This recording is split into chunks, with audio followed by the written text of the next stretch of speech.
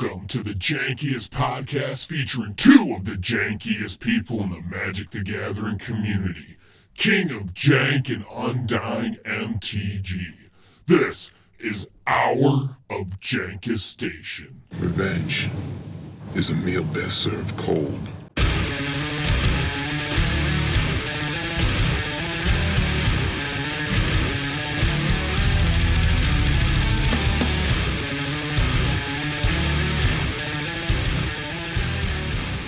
Welcome everybody to another episode of Hour of Jankist Station.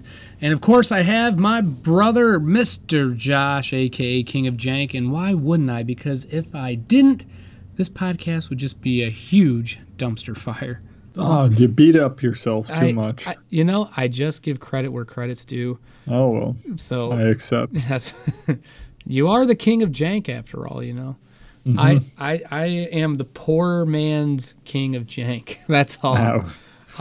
I'll call myself the pauper of Jank. How's the that? Pauper. rename your channel again. Oh, there you go. Yeah, I could do that. I could definitely do that. So here we are, another day, and today we are going to be talking about the Theros Beyond Death spoilers.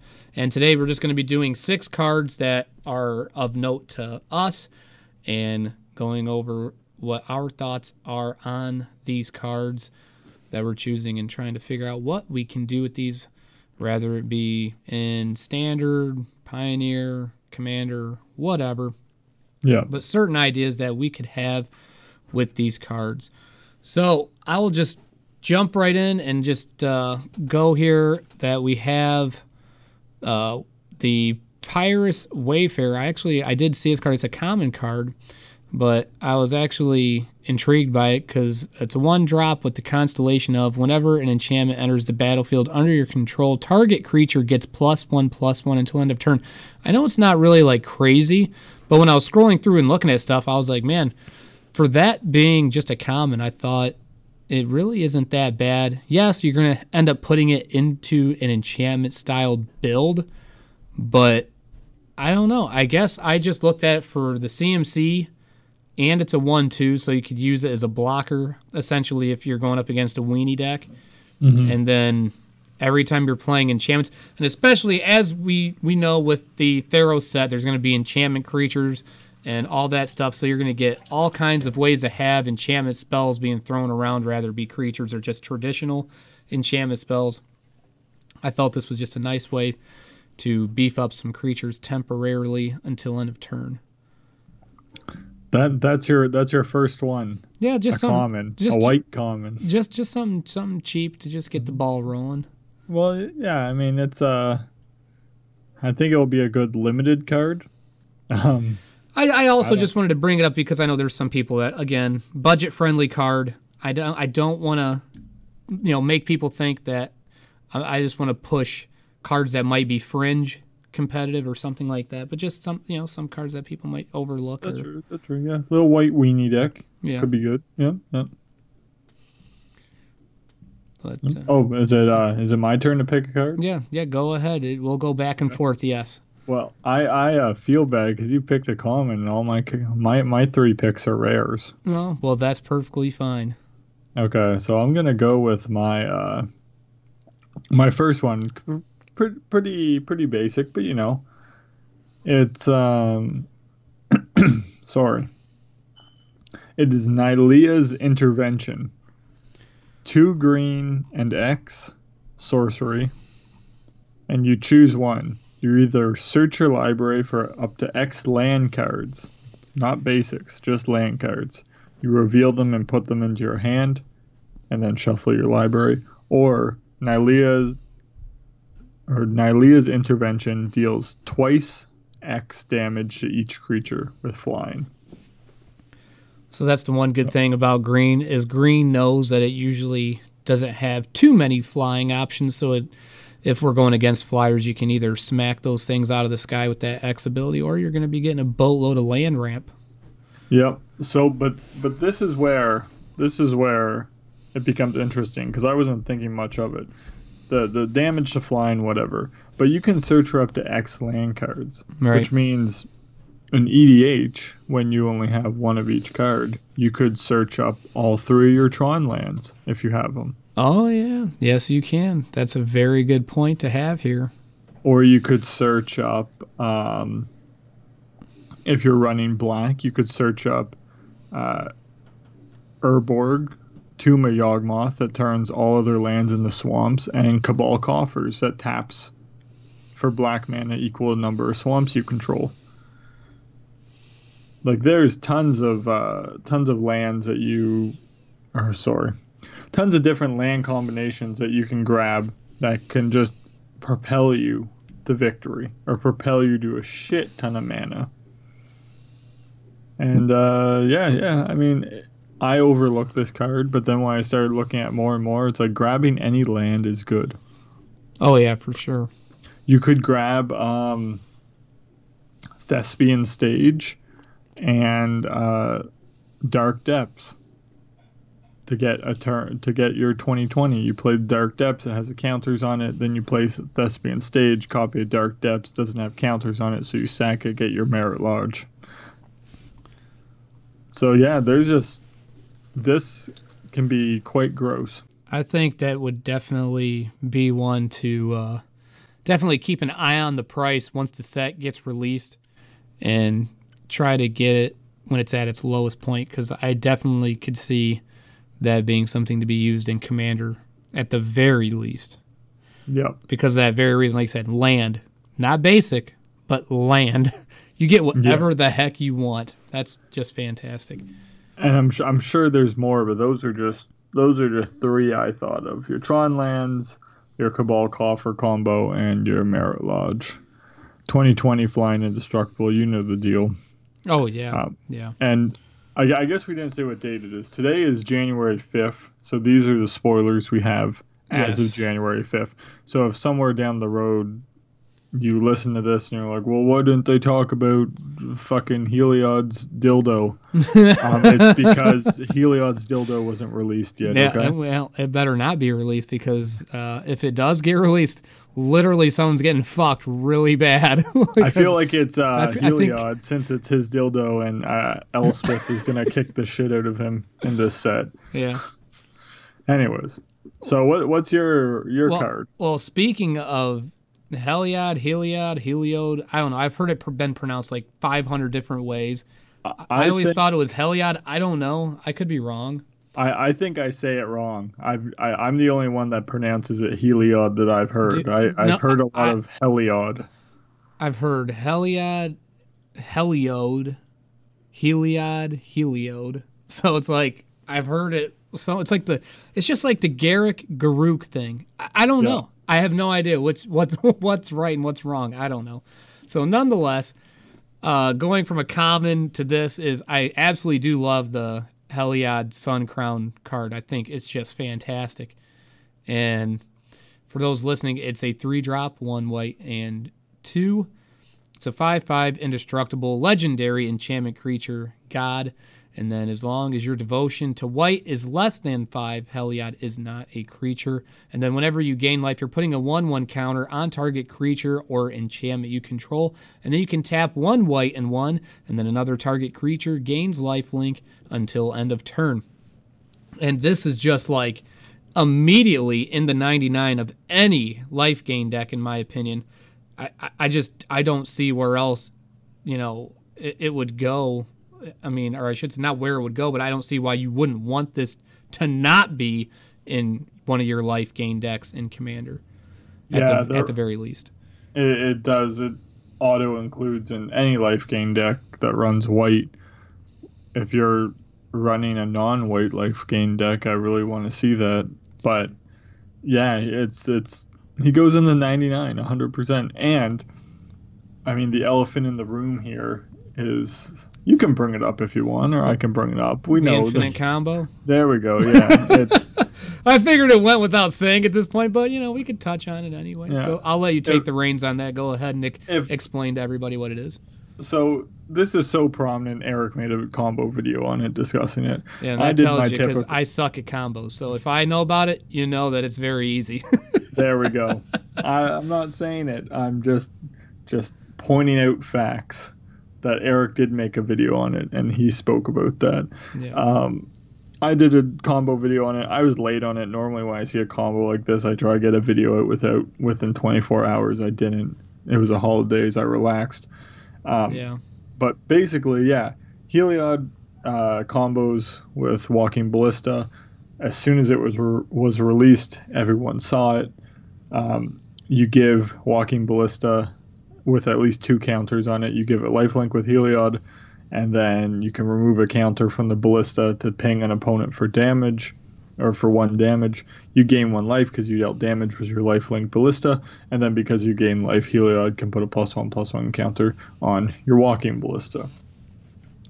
3 seconds after people realized that was a combo, I'm guessing another sizable portion of Magic players realized that Heliod also combos with Spike Feeder, which is a green creature, and if you have 2 counters on Spike Feeder, you can remove a counter, gain 2 life. Because you gain life with Heliod, you put a counter back on Spike Feeder to gain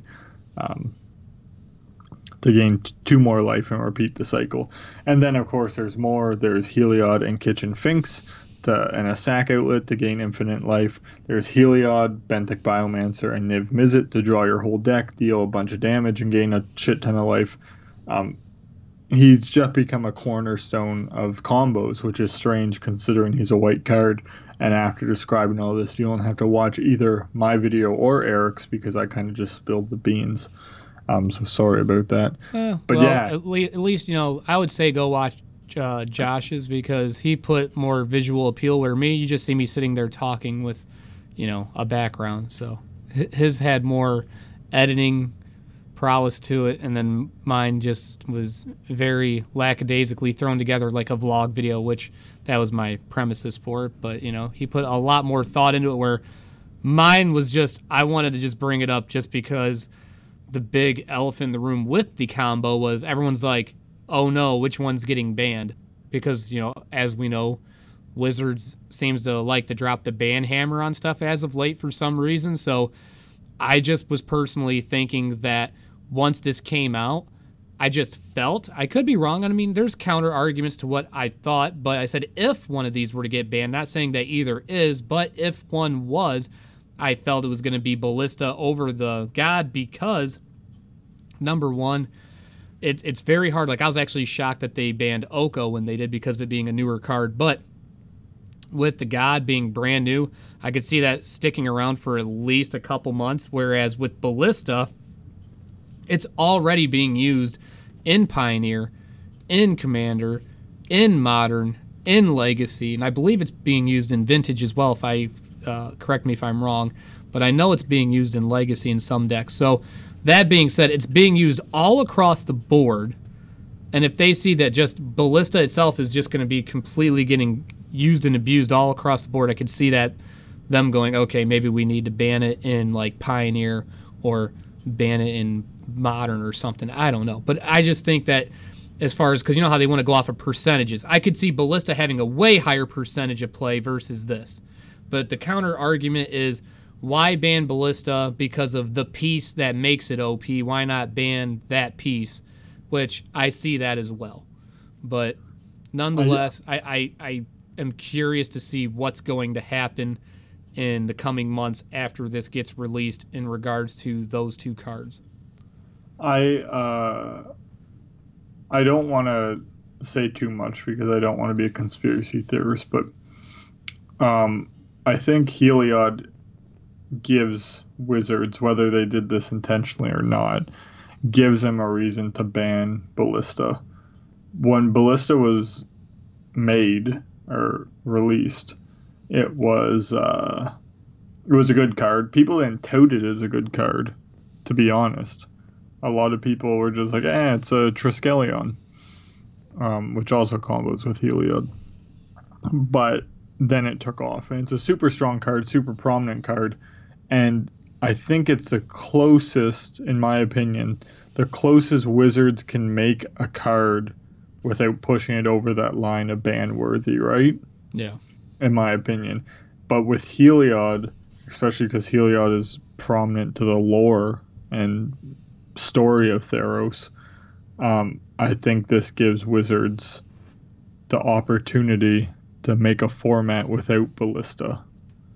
And it seems like that's what they're trying to do in Pioneer, is make this format that kind of holy and shining and doesn't have the horrors of their fuck-ups. Yeah. So yeah, that being said, it's much quicker than the copycat combo, which we saw get banned. Felidar Guardian got banned because of Saheeli Ray.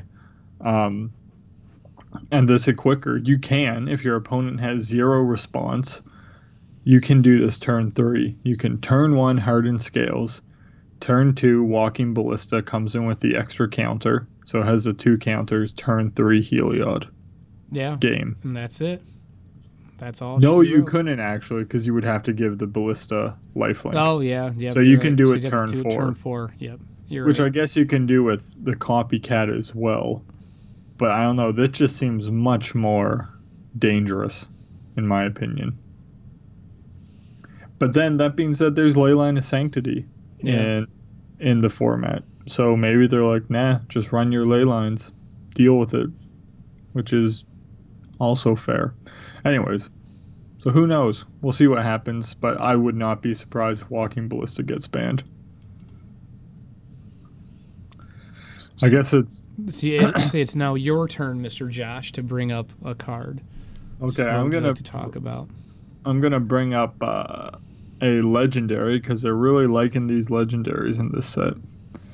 I'm going to bring up Haktos the Unscarred. So it is a legendary creature, human warrior, 2 red and 2 white, for a 6/1 that says he attacks each combat if able, and when he enters a battlefield, choose 2, 3, or 4 at random. Haktos has protection from each converted mana cost other than the chosen number. Yeah, that thing is nuts. That is absolutely crazy. When I first read that, I was like, meh. Yeah, but then you realize, yes. It is random, which I just caught on this, reading it out loud this time. But still, if you get 2, that means that, especially in EDH, where people don't use targeted removal all that much, they like to use widespread stuff. He can be hit by board wipes, but that means he can only be blocked by a creature with converted mana cost 2. Not 1, not 0, not 3. It has to just be 2. 2. He and can nothing only else. be blocked by converted mana cost 2. He can only be targeted by things with converted mana cost 2. He can only have damage dealt to him with things with converted mana cost 2. And then he can't be equipped or enchanted, but with anything other than converted mana cost 2. Or 3 or 4, whatever the random number is. That is crazy. Yeah. That means this guy cannot be touched by anything that damages, targets, equips, or blocks with anything lower than 2 or higher than 4 converted mana cost, and then 2, 3, or 4 are random. That's insane. Yeah, it's pretty much insane. I have protection from literally every card in Magic minus these ones that are costing 2 or 3. Yeah. It's like I would argue the worst number to have of the 3 is number 3.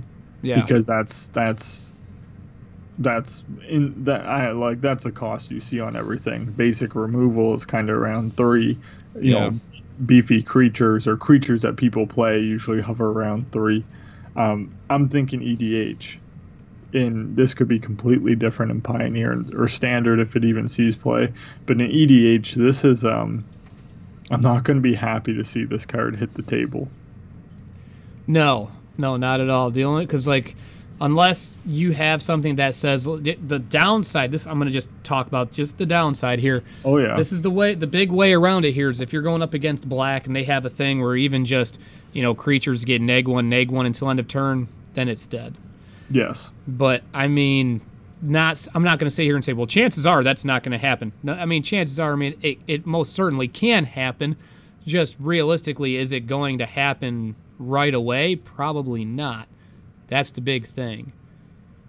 Unless you're your opponent has something that, either rather be like a creature ability or something along those lines that gives all things neg1 or whatever until end of turn. That just, like I said, it's very, I don't want to say very hard, or just, it's just not, more often than not, I would like to think none of your opponents are going to have something like that right out of the gate. I mean, they could, but again, that's also a very niche thing. Not everybody's running those types of cards in their deck. Some people just use traditional wipes and stuff like that, which, I mean, obviously a traditional wipe would take care of this because it's not targeting it.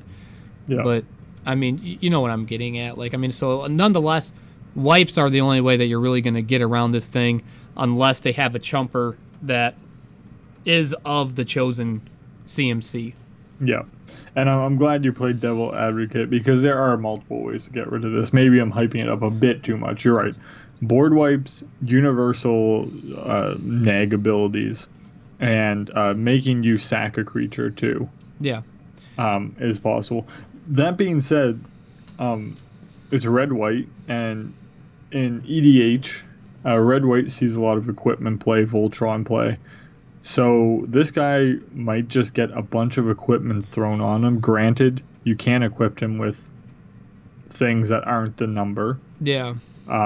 So that hinders it. But there is, like, you could still put some equipment on him and make him into a threat, right? Yeah. If you build around him as your commander, you're obviously gonna have a deck tuned to this random ability. But I don't know. I guess what I'm most excited about this is that it gives red-white something different instead of just, attack, vigilance, haste. It gives them something different. And you know what? That what red-white needs, because it is unarguably the worst color combination in EDH is red-white.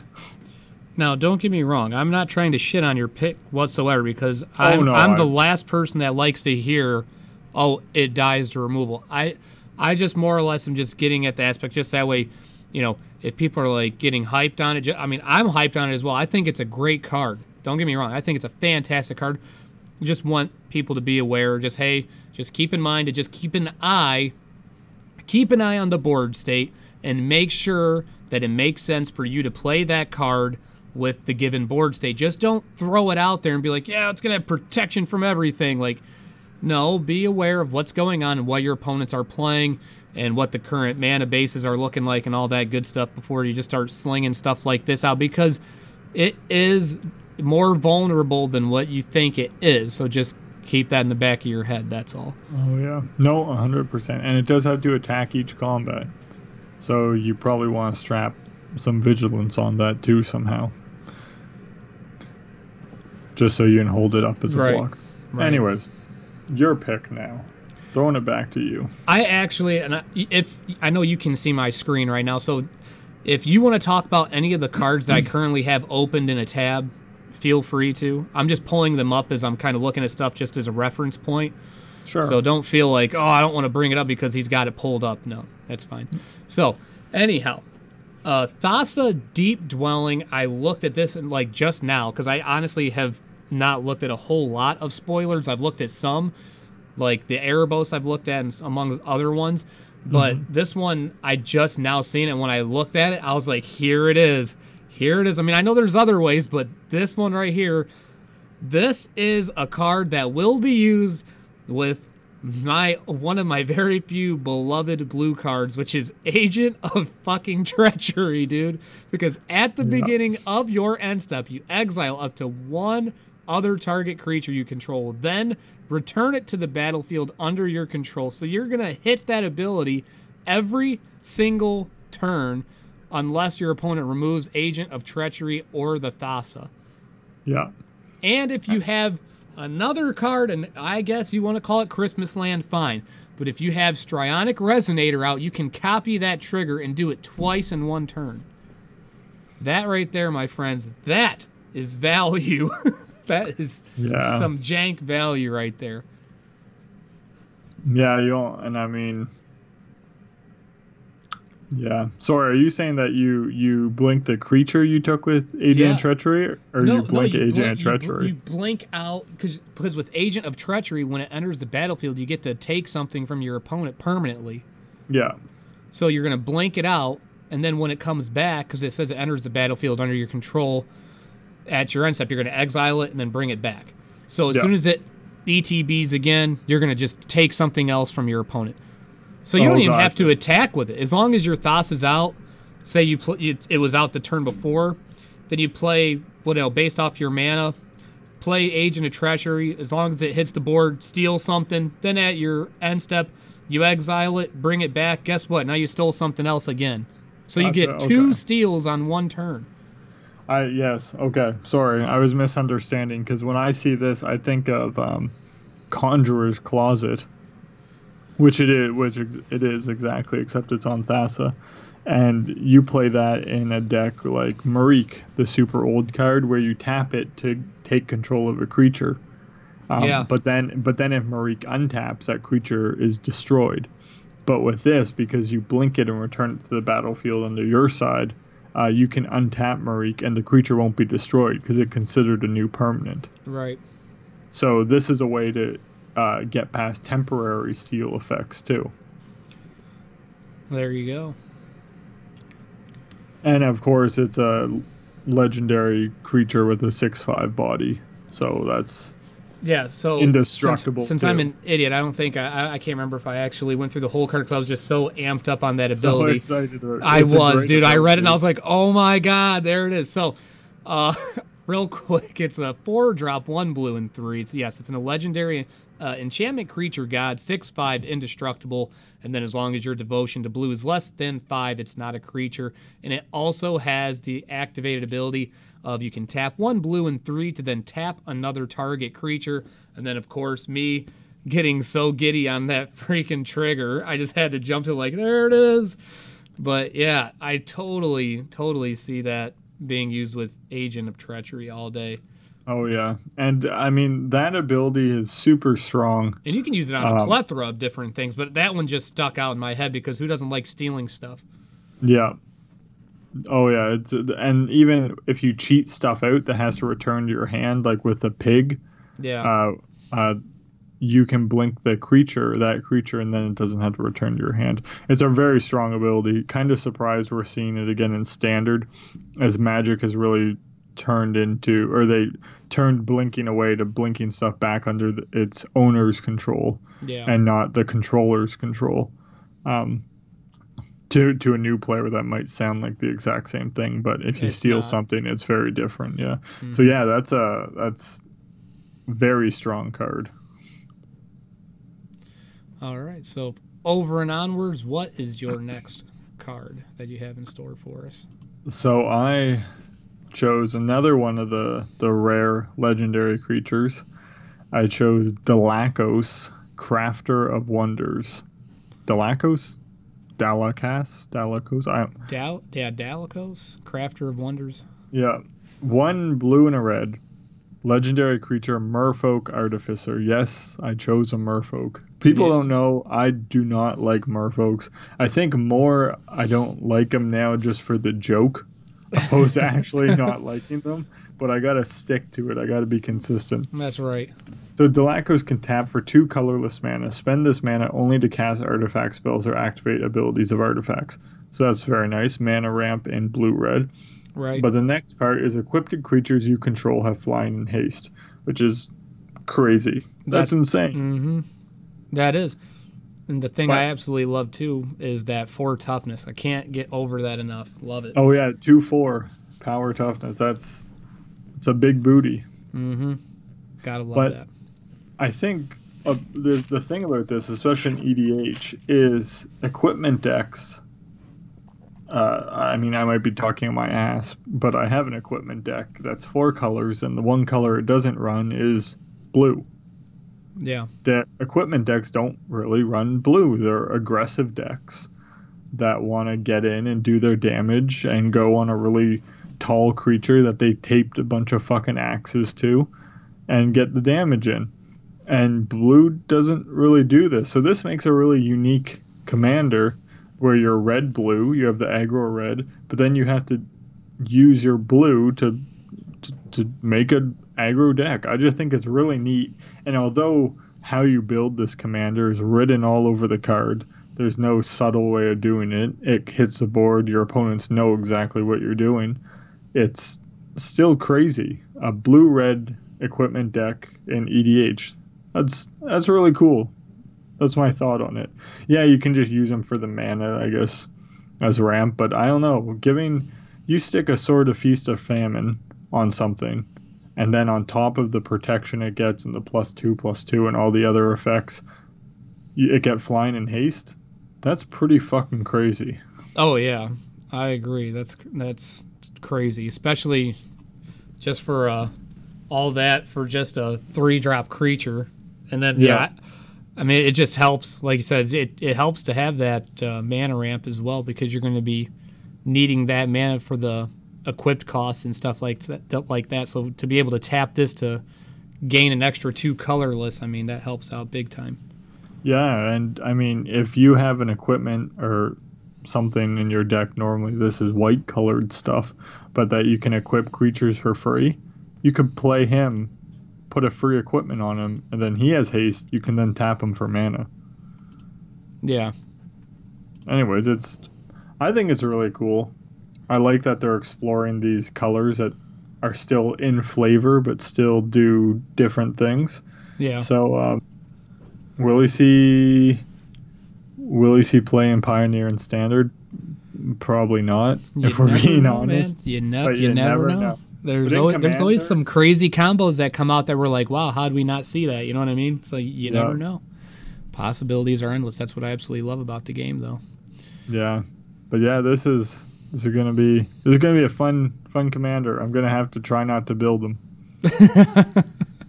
Try not to build them. Yep. Try not to build them. So the next card we got here, I had to talk about this one because this is like absolutely my overall favorite god out of the Theros gods here. It's Erebos, and it's the Erebos Bleak-Hearted 4-drop, 1 black and 3. It's 5/6 with indestructible. And then as long as your devotion to black is less than 5, it's not a creature. And then whenever another creature you control dies, you may pay 2 life, and then if you do, draw a card. And you can also pay 1 black and 1 to sack another creature, and then target creature gets -2, -1 until end of turn. This thing is fantastic. Like, I seen this and was like, oh my god, I'm using this in any freaking black EDH deck that I make. Like this one and the other Erebos from the original Theros, that's going in. Like that, those are almost, to me, for my personal preference, these are like auto includes. Yeah, it's good, and there's not. It's the type of card where you can't really say anything bad about it. It doesn't. I don't know. In my opinion, it doesn't blow up like this is a must-have card, but it definitely is a must-have card. Yeah. If that makes sense. It doesn't have the flashiness. It just oozes good. It's just good. Yeah. I mean, it's got, not only is it indestructible, but then that trigger of just whenever another creature you control dies, you get to pay 2 life and then draw a card. And Commander, who gives a shit about 2 life? Exactly. And I mean, that basically just ties into the next ability. Pay 1 and black and sack a creature and pay 2 life. You get to potentially remove a creature and draw a card. Yeah. So I was already like, when I seen this, I was like, well, it looks like I'm making some adjustments to my Edgar deck because now I got to find room for this thing. Yep. And what's that enchantment from Ravnica Allegiance? The Font of Blood or whatever? Font of Agony. Font of Agony. That thing is fantastic. It is getting so much support in these cards. I have been finally, there's been some people that are finally giving it some love. Like I seen JJ running it the other night on their stream, and I was like, I said something to him in the chat. I was like, thank God somebody else is seeing the potential with this thing. Like it's so good. It is. Just so people know, Font of Agony is 1 black enchantment. Whenever you pay life, put that many blood counters on Font of Agonies. Then you can pay 1 and a black and remove 4 blood counters to destroy a target creature. So yeah,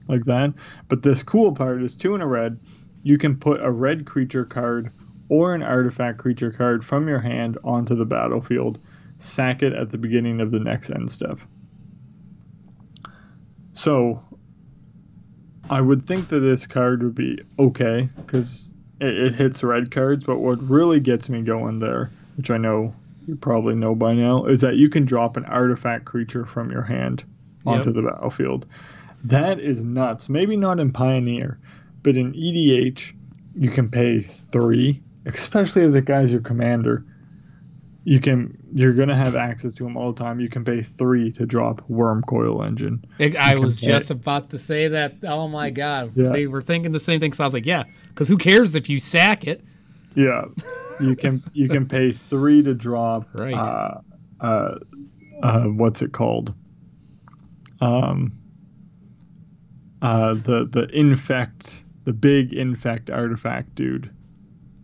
Oh god, I just blanked. Oh god, Blightsteel Colossus. Yeah, And it there has is. haste, 11/11 trample infect. You can draw all this stupid shit. And if you're running an artifact deck, like we just mentioned with Thassa, especially with Perforos, you're going to be running stuff like Conjurer's Closet that says at the beginning of your end step, you blink a creature returned to the battlefield under your control. Well, guess what? If you blink that creature, if you stack it so you blink the creature before you sack it, your Wormcoil Engine isn't going anywhere. Your Blightsteel Colossus isn't going anywhere. Your Myr Battlesphere isn't going anywhere. The fact they include artifacts with this is absolutely crazy. Oh yeah, that's the biggest thing because, like you said, because with artifacts, there's so many good artifact creatures that you could just, I'm gonna just throw this out and then do whatever with it until end of turn. And I'm sure that there's still crazy red creatures too. Like if you paid the 3 and dropped the pig, that lets you play another creature from your hand. Exactly. And that was I'll be honest, that was literally the other thing I was thinking about. Because I was like, yeah, so who cares if you sack the pig? It's just going right back into your library, and then you're going to get it in, what, 2 turns? Yeah. And you get to do it all over again. Yeah. If you drop, I don't fucking know. There's a big dragon. Like, I'm sure there are tons of dragons that you want to hit the battlefield and swing. Like, this is going to be a doozy of a card. Oh, yeah. Anyways, that's all I got on Perforos. Okay. Well, I guess I will take my last card and go with I believe it's Gallia of the Endless Dance, the 2-drop satyr, 1 green and 1 red. It's a legendary creature, 2/2 with haste, and then other satyrs you control get +1/+1 and have haste. And then whenever you attack with 3 or more creatures, you may discard a card at random, and then if you do, you draw 2 cards. That is just bonkers to me. Yeah. I don't know what else to really say about it besides the fact that, number one, it's a Lord, which I know satyrs aren't really like a huge thing, but it's still a Lord card nonetheless, and the fact that you can get card advantage out of it, that's just nuts. Yeah, especially in red-green. That's, yeah. Like, I know people are saying green has been pushed lately, which it really has. Yes, it has. But adding red to that, I mean, I don't know, it's really good. It can come in and swing. You can drop it if you somehow have, I mean, it probably won't be turn 2, but if you drop it, you have 2 other creatures you want to swing with. You can do the card draw that turn. It comes in. Yeah. Because it has haste. And then, there aren't a lot of satyrs, so there isn't much support. But the set's not done. Maybe we'll get some good satyrs. Yeah. And that being said, there's still some, like Boon Satyr is Pioneer legal. Yeah. That was a card back in Theros Standard. Yeah. It would become a 5/3 with this card. That's nothing to scoff at. Voyaging Satyr used to be used a lot with the Nykthos land. Exactly. Voyaging Satyr. Like, there are Satyr cards that, they can do a thing. So don't count that part out yet. But the big draw at the end is the discard and draw a card. Draw 2 cards. Yeah, you draw 2 cards. Yeah. That's crazy. I thought it was just 1 for 1. Exactly. So, I mean, that gets nasty. And, a smart player is going to abuse the hell out of that thing because you're, more than likely get to a point to where you're like, okay, I got my 1 land in hand, so I'm going to swing with 3, chuck the land, and then draw 2 cards. Or here you go. Got yourself a risk factor. Who gives a shit if you discard it? Because guess what? Now it's in my graveyard. I can still play it anyways, and I'm going to get 2 cards. There you go. Boom. That's crazy. Value. Value. I mean, that's just nuts. Yeah. But that's all I had on that one. But I just definitely feel that's going to be something to keep an eyeball on as well. Once it gets released, see where it finds its home. It'll be interesting to see because I'm sure people are going to try pushing the hell out of it. Yeah, no, it's a very strong card, and green is green to gain some love, maybe in some ways that it shouldn't be. But I can see your screen here. So you have some other cards. So why don't we talk about those? Because I don't really have any other cards to talk about. No. Okay. So we got the other god card, which is, I hope I'm pronouncing this right, Klothys. That's how I say Klothys? it. Klothys. Yeah. Klothys, God of Destiny. It's a 3-drop, 1 green, 1 red, and 1. Legendary enchantment creature god. It's a 4 or 5 with indestructible. And then as long as your devotion to red and green is less than 7, it's not a creature. And then at the beginning of your pre-combat main phase, exile target card from a graveyard. And then if it was a land card, add 1 red or 1 green. Otherwise, you gain 2 life, and then it deals 2 damage to each opponent. So this card, to me, is just awesome. Excuse me, because it's definitely going to be used in Commander. That's a given. I know that 110%. Just touching on Pioneer aspect with this card, I see this, not saying it's going to replace Scavenging Ooze by any stretch of the imagination. I just think it's going to be used in addition to Scavenging Ooze to slow down Reanimator decks, and then those Delver-style decks, and just all that stuff like we were talking about previously on the last episode, like the Omniscience style decks where they're constantly chucking stuff into their graveyard to get all these other cards to then, basically keep playing stuff out until they get to their win con. But if you get rid of all that stuff in their graveyard, it's going to not only slow them down, but you can deal 2 damage to them. And not only just to them, but if you're in Commander, you're dealing 2 to each opponent. Yeah. I mean, that's nuts. Yeah. I don't know how I feel about this card. I was talking to my buddy about it, actually. The 3 converted mana cost doesn't appeal to me because you're not trying to ramp to get this out. It's really not going to do much in the early game if they have nothing in their graveyard. At least not in the Commander aspect. And no, for Pioneer, this would be a fantastic turn 2 play, for sure. Yeah. I don't know. It just feels like a slower Deathrite Shaman. And I know a slow Deathrite Shaman is still good because Deathrite Shaman is amazing. But I don't know. I'm just not completely sold on it. I'm sure I will be once I face against it and it absolutely trashes me. But I think they could have reworked it in a different way.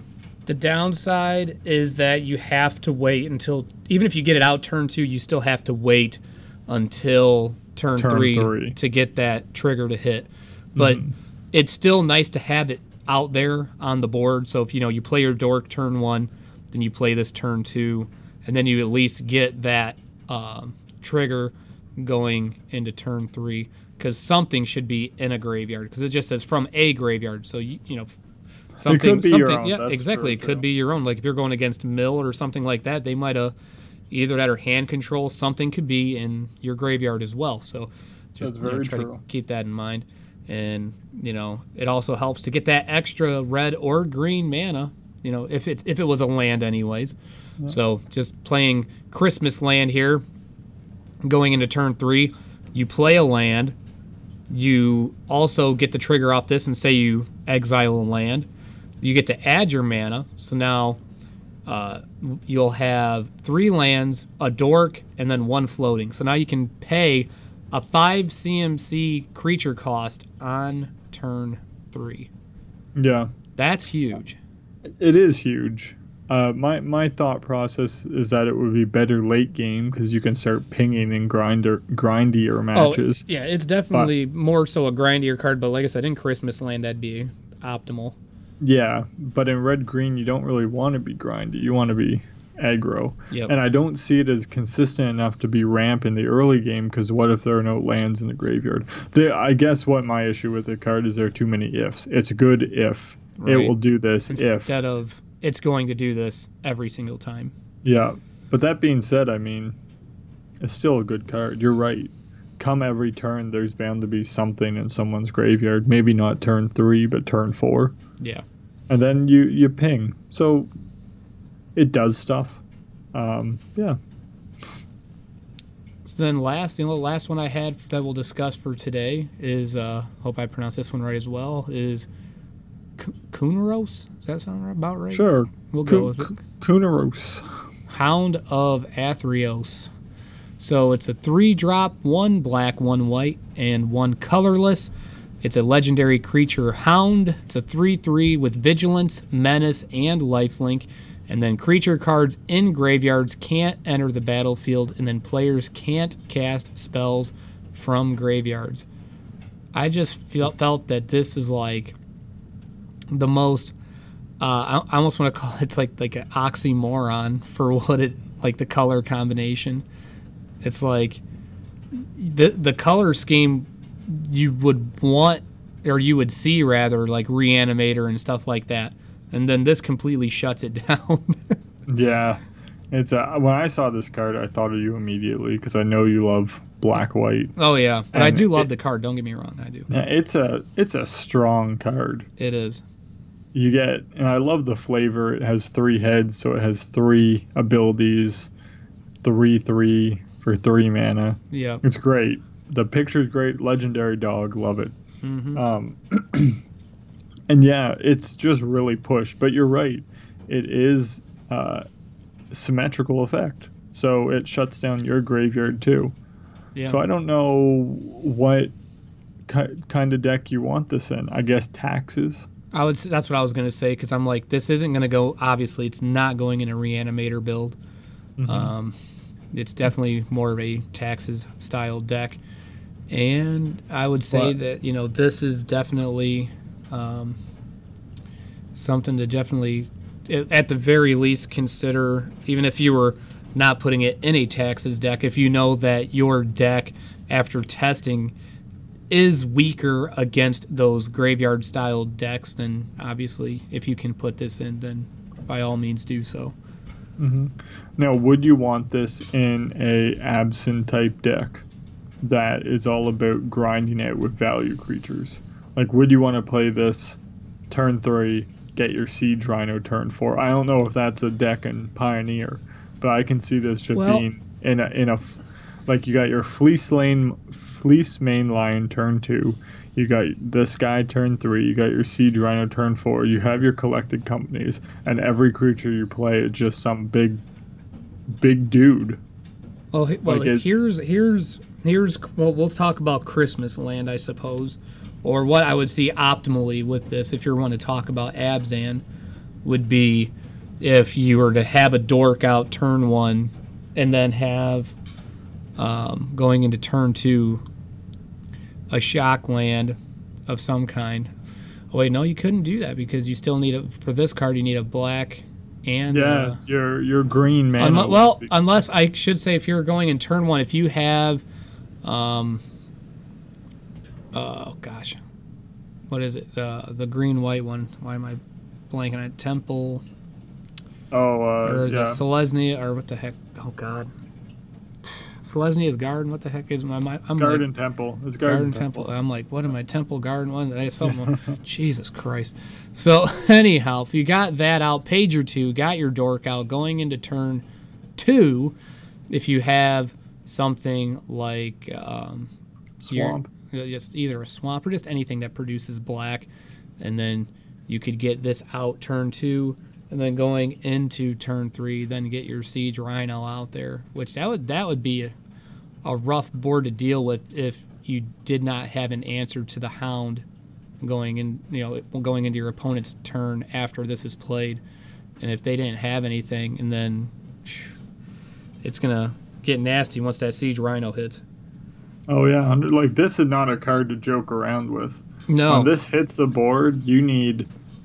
Like, when this hits the board, you need to remove it now. Yeah. It can swing, and it's still a blocker on your turn. You need 2 things to block it. And it's going to gain your life. Exactly. At the end of combat, your opponent is still gaining life. And then on top of that, shuts down your graveyard.